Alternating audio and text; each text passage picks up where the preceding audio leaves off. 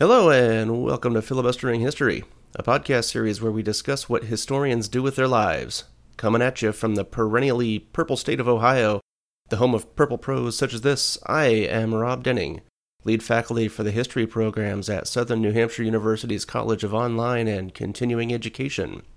Joining me from the deep blue state of California is James Fennessy, the Associate Dean of Faculty for History at SNHU.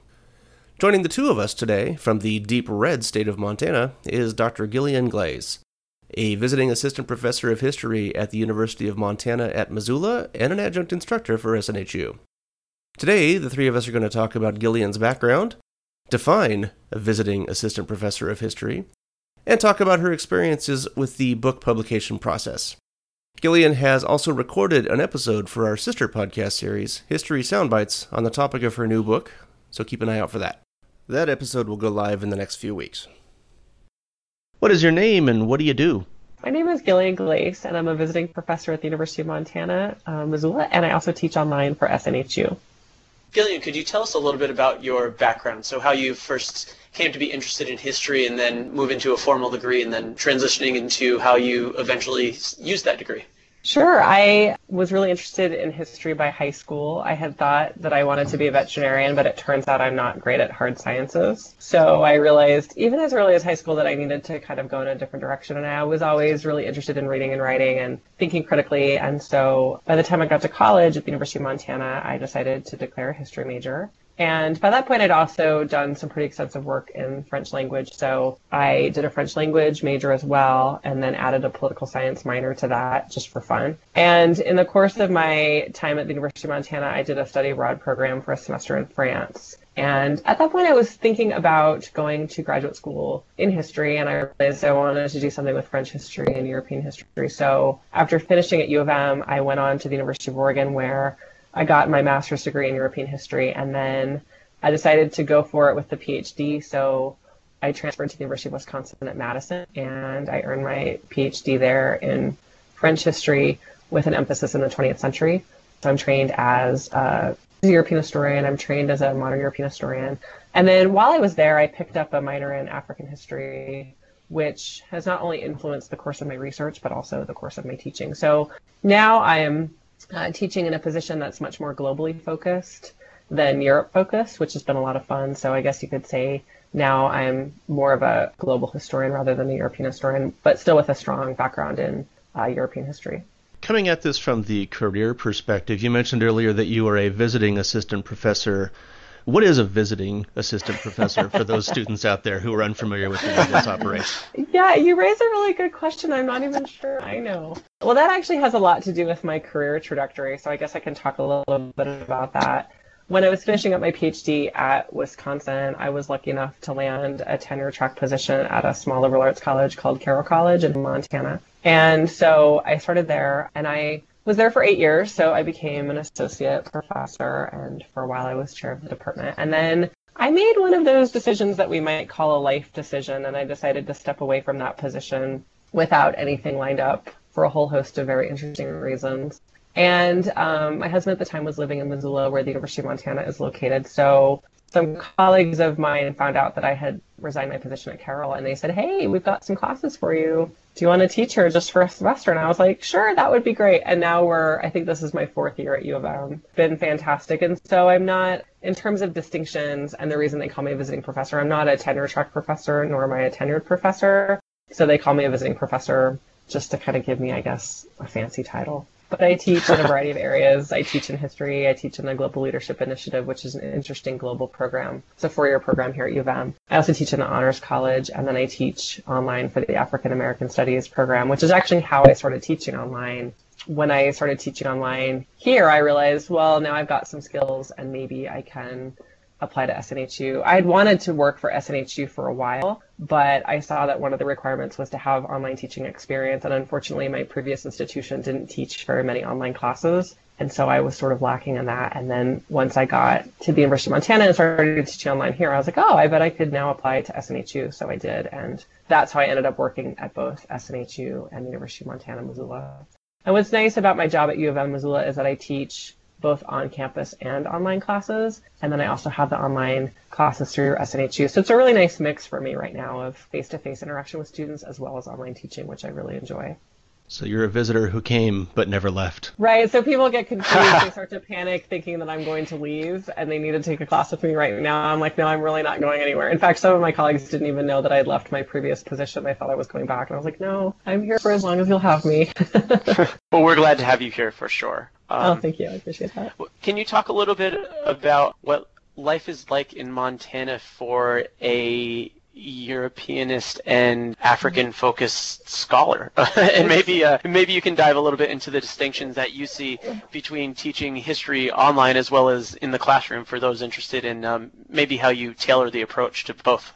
So in terms of life in Montana for a European historian and a globally focused historian working on issues like Africa, I mean, it can actually be a bit lonely. We do have some other Europeanists here in my department at UM, and there was another Europeanist at Carroll College when I was there, and we do have some Europeanists around the state. But one of the challenges, and I'm sure both of you can appreciate this since you live in rather large states geographically, is just the geographical space between institutions. So it's hard for all of us to get together, for workshops and things like that. And in fact, I think we could actually do a better job of trying to do that. So one of the things that I've done to connect with other scholars internationally is to actually get on Twitter. And Twitter has been fantastic because I've been able to connect with all of these different global scholars throughout the world whose work I know and who are coming up, as graduate students or new faculty. And so that has really given me the community that I guess for a while I was kind of missing. And one of the things that's interesting too is that right now, I'm the only person teaching African history at the University of Montana, Missoula, and I was the only person teaching African history at Carroll. And for a while, I was the only person teaching African history in the entire state of Montana.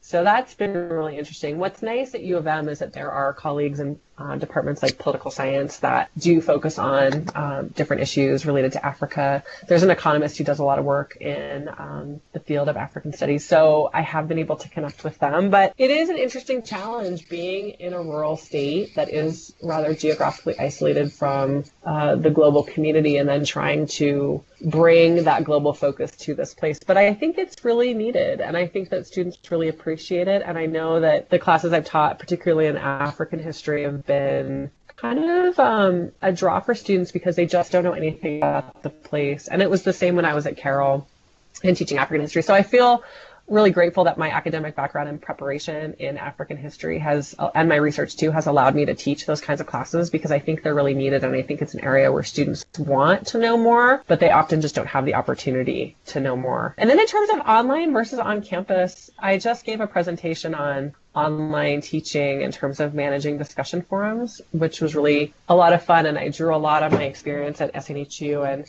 one of the things I found myself saying is that online teaching and on-campus teaching aren't that different. Students want engagement. They want to know that their instructor is passionate about their material. They want to have interesting assignments and they want to have, interesting readings. But online and on-campus students are different in that online students have very rich and diverse lives, just like on-campus students, but maybe they're working full-time, or maybe they're in a place that doesn't have an institution of higher education, or maybe they've got a family that they're also engaged with. So in some ways they need different things from the instructor as well. I think what I try to do in both settings is to be present, to be prepared, to be engaged, to really be passionate about my material, and to make sure that I am delivering an instructional experience that really speaks to students. And so one of the things I've noticed in on-campus classes is that here at U of M we use Moodle. And so, when I can deliver things like online videos to my students, or I can have them interact in a forum setting between classes, or I can have them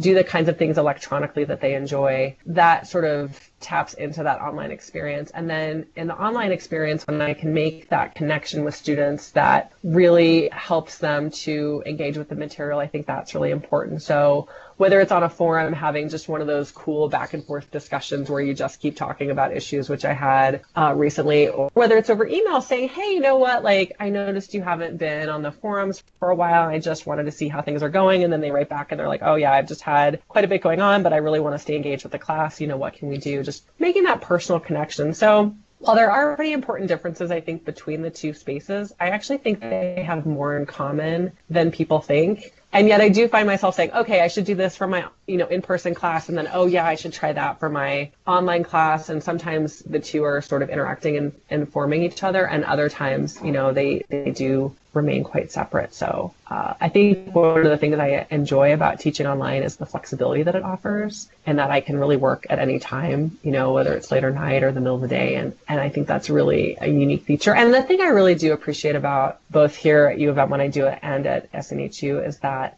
online teaching allows us to reach a population of students who might not otherwise have the opportunity to pursue a degree in higher education, and that's very meaningful for me. So I think that's important. I think it's important that schools like SNHU have degrees in history so that students can say, hey, I'm going to earn a history degree online, and I know that I'm going to have a fantastic experience doing so.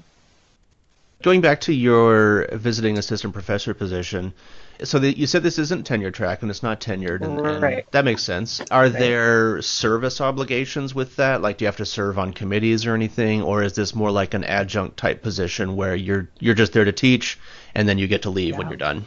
Yeah, that's a really interesting question. I mean, technically, like, my job classification through HR is as an adjunct, but one of the things I really appreciate about my position here is I've kind of gotten to take my most favorite parts of my job from my previous institution and focus on those, and not necessarily have to do all of the sort of committee work that I did before, which I really did enjoy. I was actually on the faculty development committee at Carroll for 6 years, and I loved it. And so now, for example, I'm serving on the advisory board for the faculty development office here, just purely because I want to. So one of the things I really like about the newest incarnation of my job is it allows me to do the things I really like because I want to do them. And it also has given me a tremendous amount of flexibility in terms of doing things like finishing the book. With my previous position, I just wasn't able to carve out the time that I needed to really fully focus on the manuscript, and I have been able to do that here.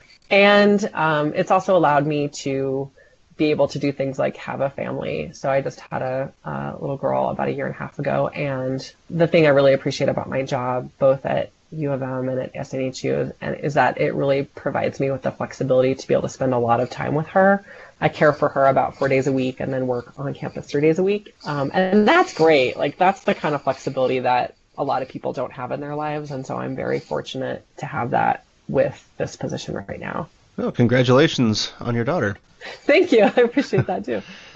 Yeah, one of the reasons that we are talking to you today is because, as you just mentioned, you're working on a book and you're on the verge of publishing the book. And you're going to talk about the book more in the sound bites, but without getting too much detail into the content of the book, maybe we could talk a little bit about the actual book publication process. So where did you get the topic? What got you started on this project? And how did it start to evolve into a publication? A couple things. So the book itself is drawn from my dissertation. So it was originally a dissertation that I wrote at the University of Wisconsin-Madison for my PhD. And one of the questions I was reviewing for the Filibustering History podcast asked, what do I wish I had known? I think what I wish I had known was how to publish a book. We all wish that, yeah. And I wish that I would have paid a little bit more attention to what a book should do and how that's different from a dissertation. But I did the dissertation, and then I realized that it was important for me to really transform it into a book for a number of reasons. My previous institution did not require the publication of a book, but I felt like I had a story to tell, and I didn't think that sort of sending it out as individual articles would do the topic justice. So while I did publish some articles based on the dissertation, I really wanted to turn the dissertation into a book and have, my argument and my message sort of fully complete in that way. So it evolved in a number of ways. One of the things that was interesting is that I didn't really realize when I was doing my initial dissertation research that I was working with a lot of surveillance files. And it wasn't until I met a dear friend and colleague who is just coming out with a book too called Colonial Suspects that I was working with surveillance files. So as I started to really revise the manuscript and as I started to really think about the direction I wanted to take, I realized that I had something to say about how states survey immigrant populations and why that matters. And then I also noticed in the historiography that I was working with that there wasn't really a connection between colonial policies pursued in the colonies in places like West Africa and how it is that immigrants were received after decolonization.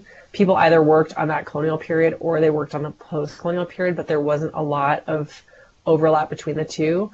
And French history itself is very compartmentalized, so that if you work on the interwar period, you don't work on World War II. And if you work on World War II, you don't work on the post-war period. And if you work on the post-war period, you certainly don't really do much with the 30s or the 20s or the Great War. And I realized that I had the opportunity to bring in that colonial era and really talk about how it influenced a whole host of issues, such as how immigrants protest politically in a place like France, and how the state responds, particularly in terms of surveillance, but also in terms of social welfare. So I think what I realized is that I had a broader argument to make that actually encompassed more of the 20th century than I originally thought, in part because I was trained in this way that was very sort of chopped up, like post-war, interwar, World War II, that kind of thing, and I didn't really see that I could make some of those broader links.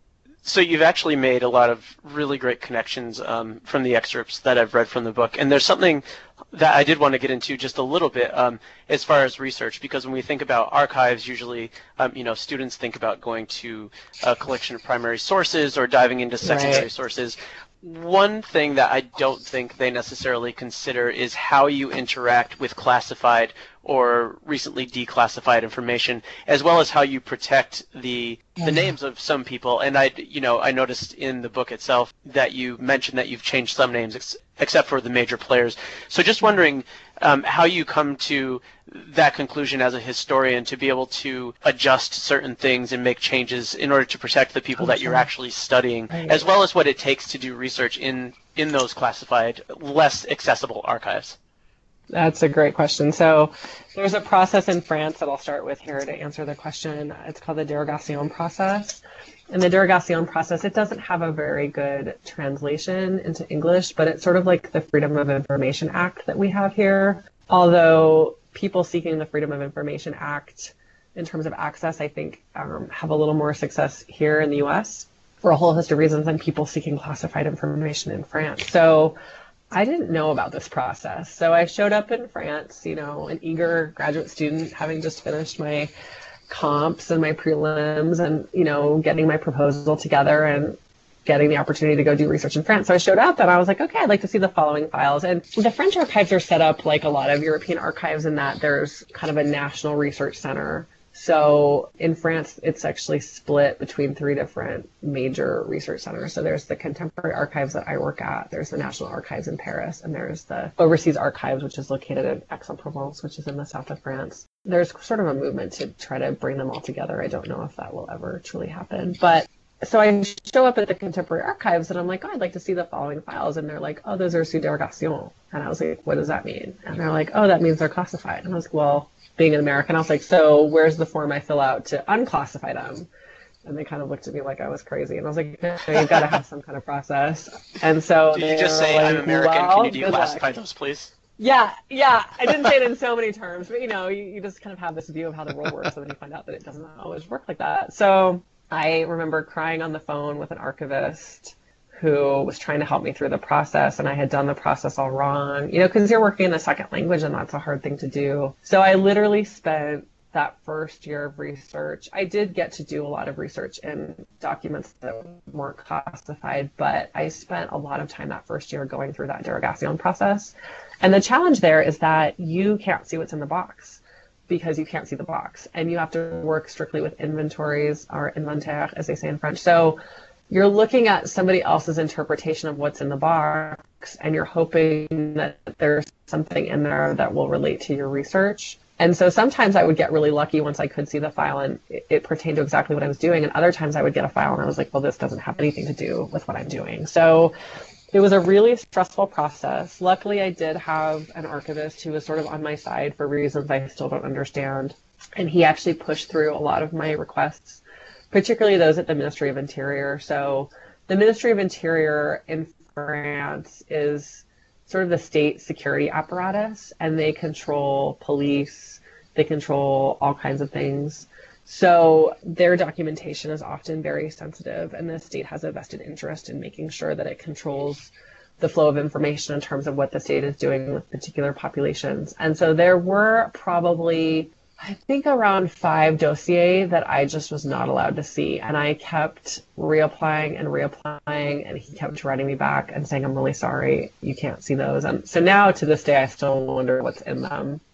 because clearly there was just something that they didn't want me to see. Some of the stuff that they released, I was really surprised by because, it didn't necessarily paint the French state in a very positive light, but I was lucky enough to get to look at them. And then some of it is classified simply because the classification system works such that they'll put things under like 60-year derogation or 100-year derogation. So it doesn't matter what is in that file. If it's under that classification, you're not supposed to see it freely until 60 years has passed or 100 years has passed. And then when you go through the derogation process, they give you an exemption for that. But when you was asked, how do you deal with them? Well, you're not supposed to take pictures of them. You're not supposed to photocopy or reproduce them. So I literally gave myself carpal tunnel syndrome, sitting in the archives, just typing for literally 8 hours a day. So I would get there and I would start typing at 9 in the morning, and I would type until the archives closed with a brief break for lunch. And that was the only way I had to record the information. And I did see when I was at Aix-en-Provence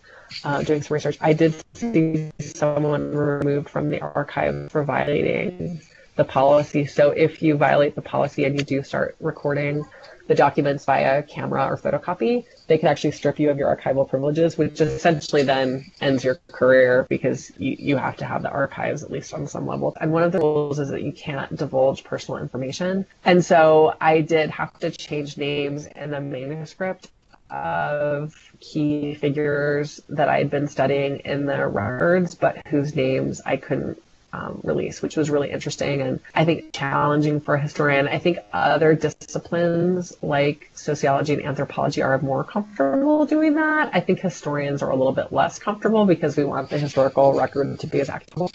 And then I had to make the hard call, and I just went ahead and did it, that when I looked at information on someone like Sally Ndongo, who's a key figure in my book, that I needed to use those records, but that I was keeping his name. So I hope nothing bad happens to me.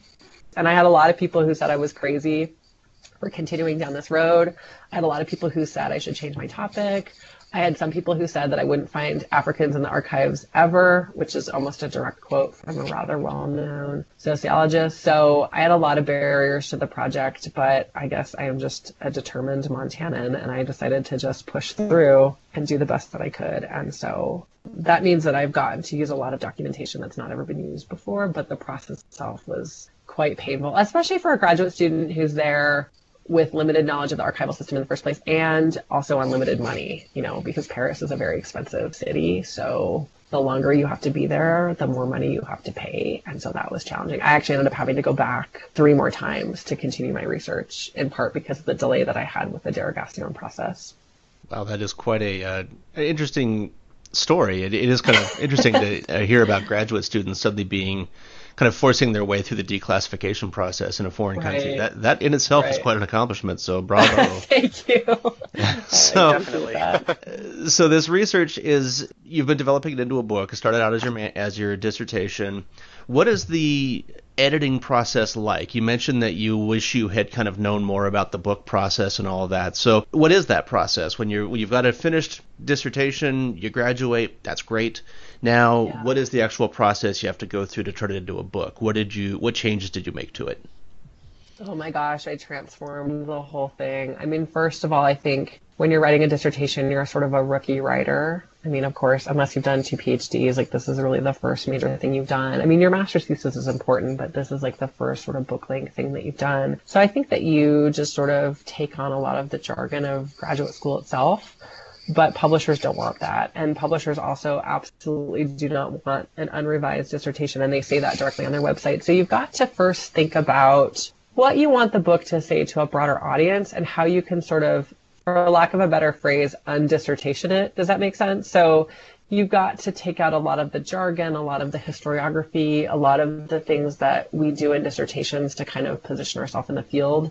Publishers don't want that, and readers, quite frankly, could probably care less. So unless they're particular scholars in a particular field. So you've got to kind of think about telling a broader story. You've got to make it more accessible and sort of move away from the jargon. And a lot of times it means doing major revisions and sort of reconstructions of the manuscript itself. I think all of us, who finish dissertations know that you're doing it under a particular time crunch because you only have a certain amount of time in graduate school from the time you finish your prelims or your comps to the time that you are supposed to finish your dissertation. And if you're there and, you don't have a ton of funding, or your advisor is not really interested in extending your deadlines, then you've got to really work within that time frame. So for me, I had to finish the dissertation under the threat of losing my tenure track position if I didn't. I was ABD when I first started my job at Carroll. So to say that I rushed through the finishing process would be rather an understatement. So I first sort of had to contend with that and sort of figure out how to transform a dissertation that was done under extreme time pressure into a book that publishers would be interested in. And then it's also an opportunity, at least for me, I can't speak for others. I haven't talked to people extensively about this, but for me, it was also an opportunity to really bring in issues that I wasn't able to cover in the dissertation. So like I mentioned before, I realized that I had a story to tell about surveillance. And so I was able to really start looking extensively at secondary literature on surveillance in a variety of contexts to inform my own work. So I have an entire chapter on surveillance that was born out of just a piece from another chapter. And then I had a chapter in the dissertation that didn't make it into the final draft. And it was on this political protest surrounding the deaths of 5 immigrants in January of 1970 and the protests that followed those, and also the funeral that followed. And I realized that it was part of the story that I wanted to tell in terms of different types of political protests. So I was actually able to bring that in, and that was really exciting because it was one of my favorite chapters to write. But for whatever reason at the time, I just couldn't really figure out how to fit it into that broader narrative. And so the revision process allowed me to do that. And so the first thing you do is you just kind of look through all the chapters and figure out, where are we? Like, what's going on in these chapters? What do I need to do differently? Then it's really about perhaps continuing to do research, which I did, and keeping up with the literature, and then restructuring the book. I was lucky enough at Carroll to have a sabbatical for a semester, and I remember keeping a word count, and I wrote something like between 40 and 50,000 words that semester alone, just revising and reconfiguring the dissertation into a manuscript. And for me, the editing process is constant. I'm still doing editing. We're at the copy editing stage of the book right now, and I'm still, working on that sort of thing. So the editing process is sort of an ongoing process. And, you're constantly finding new secondary sources that can inform you. In fact, I was just reviewing a book recently, and I was like, oh man, I wish I would have had this book when I was finishing the manuscript, because it actually made some things a lot clearer for me that I wasn't able to clarify the way that I wanted, in part because she hadn't published the book yet. Things like that I think are fun. And it's kind of fun to think, as one of my colleagues recently said, about writing the book that you want to write. The dissertation is one thing, but figuring out what book do you want to write and what story do you want to tell, and that's something that I tried to really focus on for the manuscript. In all honesty, with that editing process, how many chapters on Foucault, post-colonial identity, and identity politics did you have to eliminate to make this book that people wanted to read? 1,000. Lordy. Every time I think about Foucault, I think about the fact that in graduate school we had to read Discipline and Punish like 6 times, and that's across 2 different graduate programs. And I was like, dear faculty, he wrote other things. So why don't we read like the history of sexuality? Why don't we read some of the other things he wrote? But no, it was always Discipline and Punish, and I always that is kind of always get a kick the out of go-to. that. Always the go-to. Yep. But it must have helped with the whole idea of surveillance and. Oh yes. Yeah. So absolutely.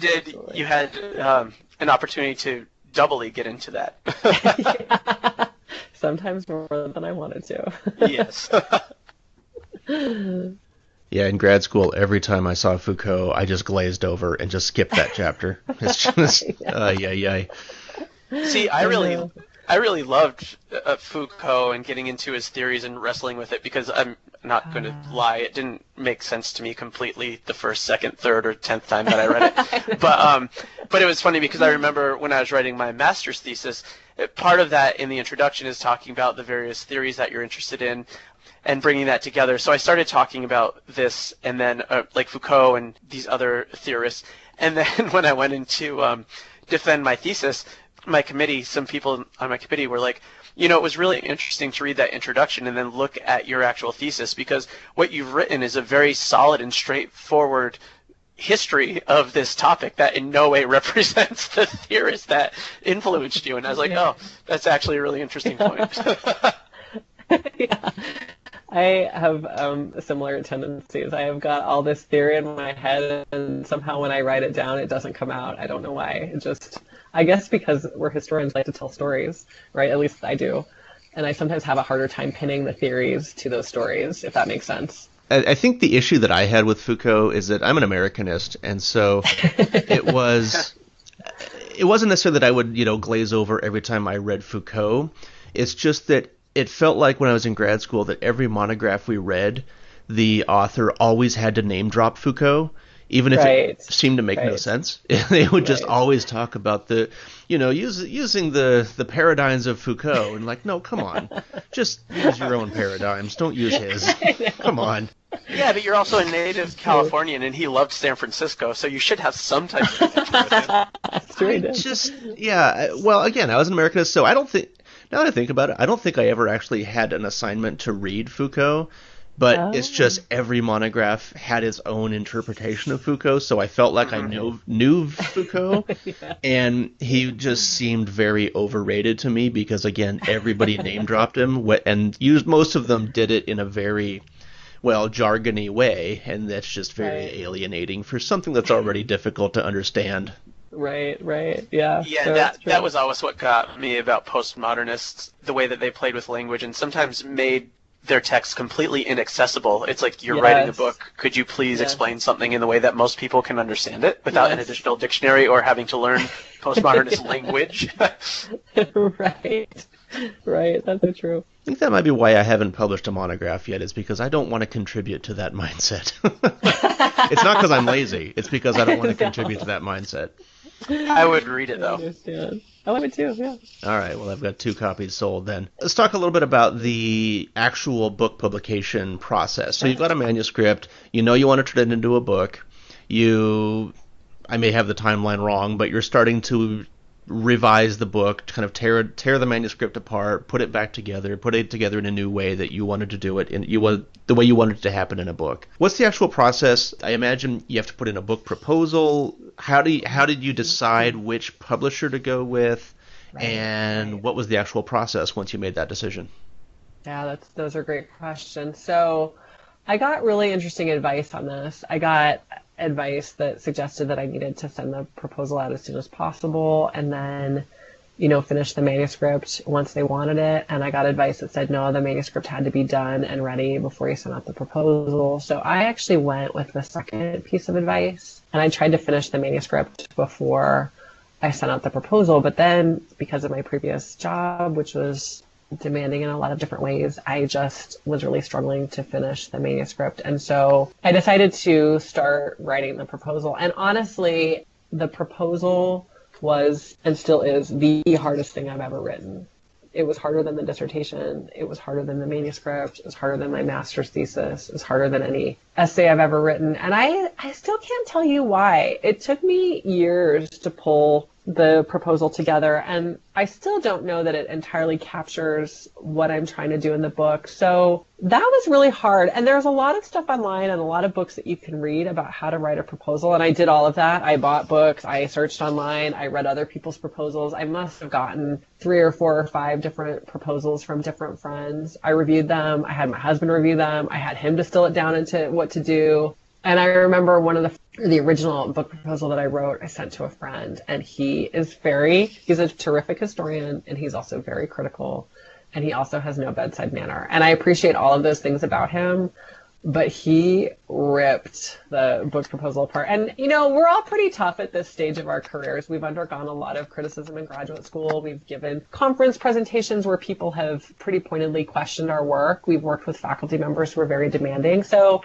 you think at that point that you're pretty, battle hardened, and you're like, no, I can totally handle this. And I was just devastated by his feedback. And again, I think it was just this weirdly emotional thing to try to communicate and convey what I was trying to do in the book. And also the hope that I could get the book published, and wondering if I actually had the fortitude to write a proposal that could. So after he eviscerated my original proposal, I regrouped and I really started from scratch. And I just started to really try to tell the story that I was trying to tell in a way that made sense in the proposal. And so when I went on sabbatical, I was really able to focus on the proposal And I did so. And then at that point, what I did, and I don't know if other people do this, but I really started to look for publishers who had a vested interest in publishing not just French history or European history, but something on immigration, something on race, something on identity, something on colonialism and decolonization and the post-colonial era. So I looked for publishers who had published works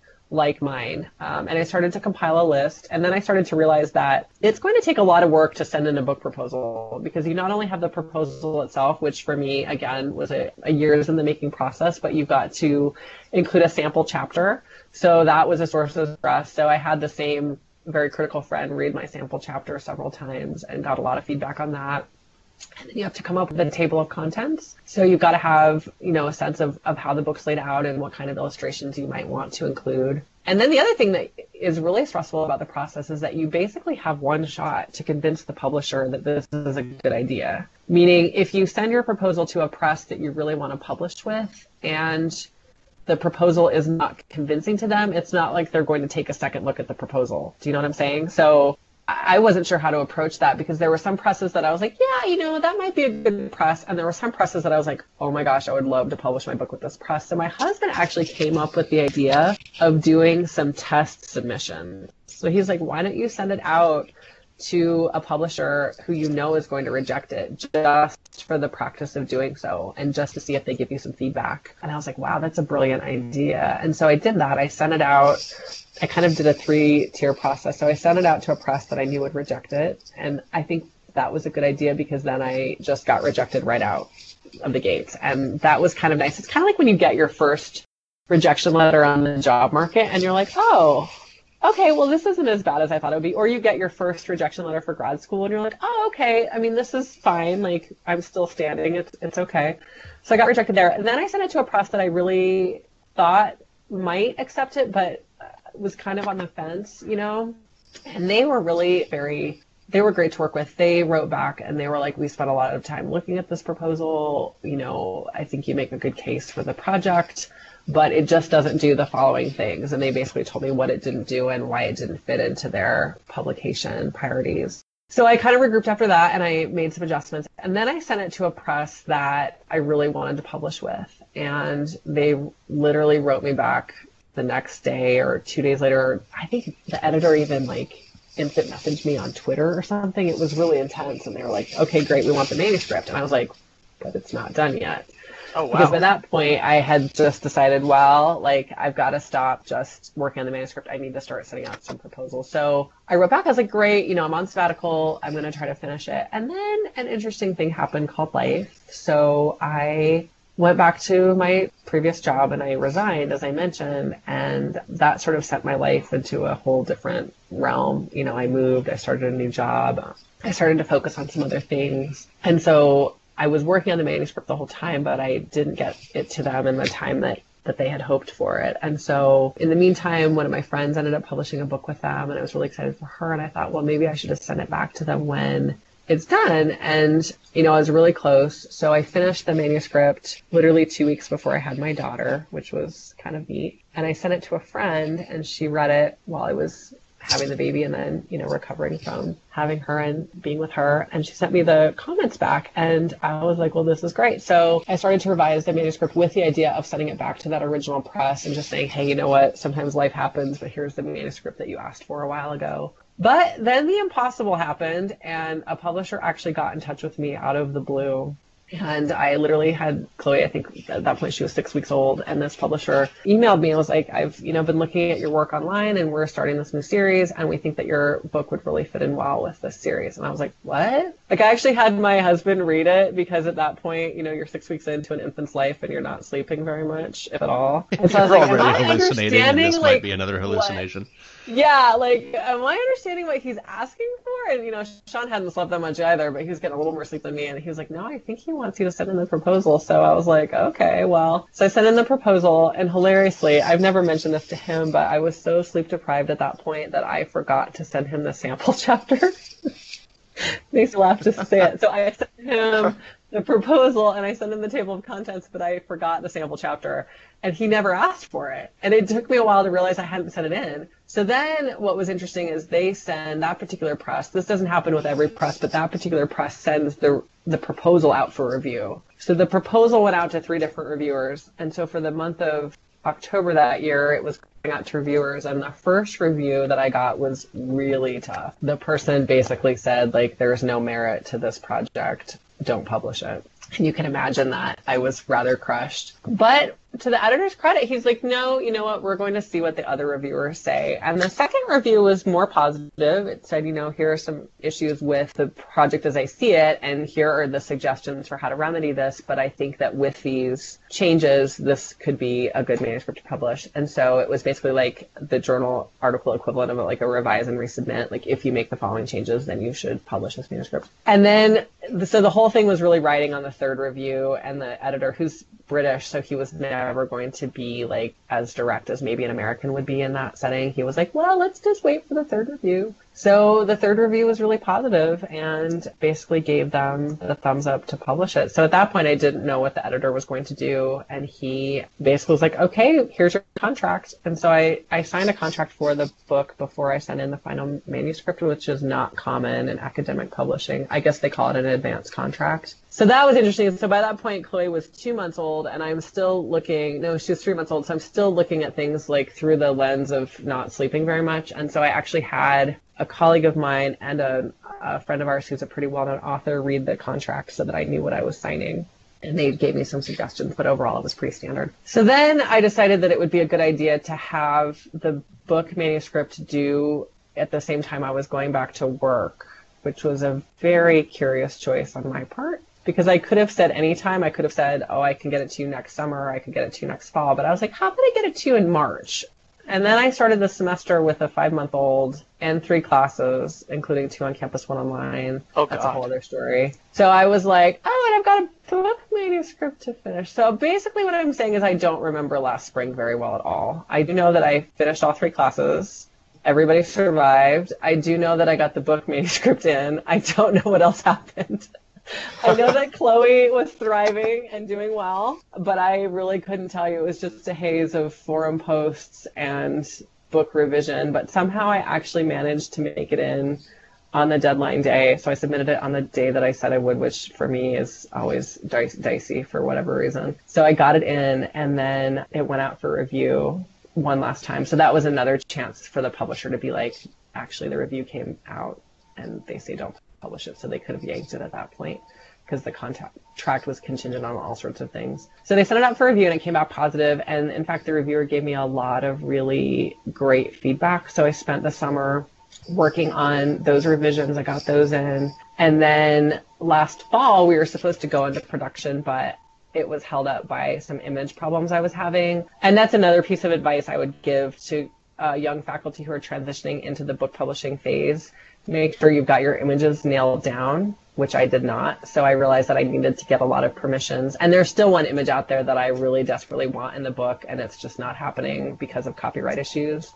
I can't find the original copyright, and nobody is helping me with that. So I just decided to pull it, which is fine. So we got through that last fall, and so it started to go into copy editing basically in February. So right now we're working on me responding to the copy editor's queries, which are interesting because you realize like it doesn't matter how many times you go through a manuscript, there are still things you can't see or don't catch or that don't make sense. So she's been asking me some really interesting questions, not only about the language that I'm using, but also about, points that I'm trying to make. And she's British and I'm American, so we have 2 different interpretations of the English language. And she's got a pretty good sense of humor. So she's always like, I'm British and you're American. Maybe in the US you use it like this, but we use it like that. So I'm just kind of going with her recommendations since it's a British press. But that's basically the process. And I think a lot of that is representational of the experience overall. And some of it is definitely representational of my own personal experience. Like having a baby and then signing a book contract is not a normal thing to do. Yeah. That is a whirlwind experience.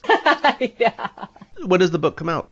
They say June. I think that might be ambitious, but they seem pretty dedicated to it. The other thing I'm realizing in this process is that once it goes into copy editing, you're working on their timeline. So they came back to me last. So when did the previous term at SNHU end? Was it last Monday that we submitted grades? Monday and Tuesday? I blocked it out, but that What sounds are we? right. Yeah, I know, like we're 5th week or the 2. 6th. Yep. Yeah, Last so, Tuesday. Yeah, so I was Tuesday. getting my grades finalized for the SMHU end of that term, and they came back to me and they were like, "We need your copy editing returned by like March 10th." And I was like, "Oh, that's gonna be tough." And then I had another thing going on this week for work, so I was like, "Could I do it this date?" They were like, "No, we need it now." And I was like, "Oh, shoot!" So I've been like madly trying to cram that in. So it's been really an interesting process in that regard, trying to respect their time, but also trying to make sure that I'm paying attention to different obligations I have. So that's been really, it's made this month very interesting.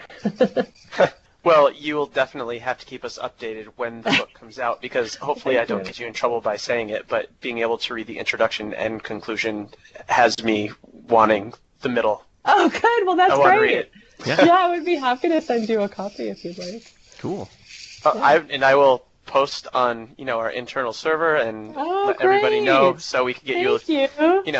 It's an academic book, so if we can get you 5 more sales, that's great. Yeah. a lot of, I joke, but a lot of my friends who have gone through the process and have published books, I mean, they're like, when they tell me the numbers, I'm like, oh, so we're not talking Harry Potter, but that's okay. No. No. In fact, actually, that was a really funny part of the contract signing. The editor was very careful to say, like, it's going to be a small run to start with in terms of hard copy, hardcover, but we'll do a bigger run on paperback. And one of the pieces of advice that I'd gotten about another press was that they went really slowly into paperback, but I've been assured that it's going to go into paperback, as quickly as possible. So that's good news. And the other thing I didn't think to ask when I signed the contract was what was the price point on the hardback book. And that was a little bit of a shocking experience for me. So here are the things that you learn along the way to ask about $99.95? No. Oh, north of that. Oh, yeah. Wow. I know. Like, let's talk about that paperback edition.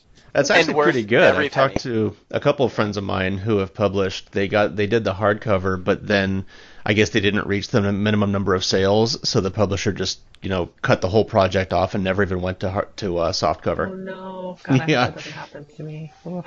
Sounds like they might be doing yours concurrently, and those ones seem to go through. This was I think these might have been much smaller presses where they did like a hardcover. Okay. They probably printed like 12 copies and then just shut the whole thing down or something. Yeah. Well, I mean, it also, fingers crossed, I mean, with the relevance to current issues with immigration and refugees and, reactions to immigration, this might be more lucrative, especially in like contemporary politics courses and things like that as well. Right. Well, thank you. I appreciate that. I really do. Take care. Have a good afternoon. You too. Bye. You too. And thank you all for joining us today. If you have any questions or comments on this podcast or suggestions for future episodes, please send me an email at snhuhistory@gmail.com. Follow us on Twitter at filibusterhist. For James Fennessy and Gillian Glaes, I'm Rob Denning. Bye. Snoo you later, bro. Yeah. Oh. Yeah. Oh, Oh boy. man.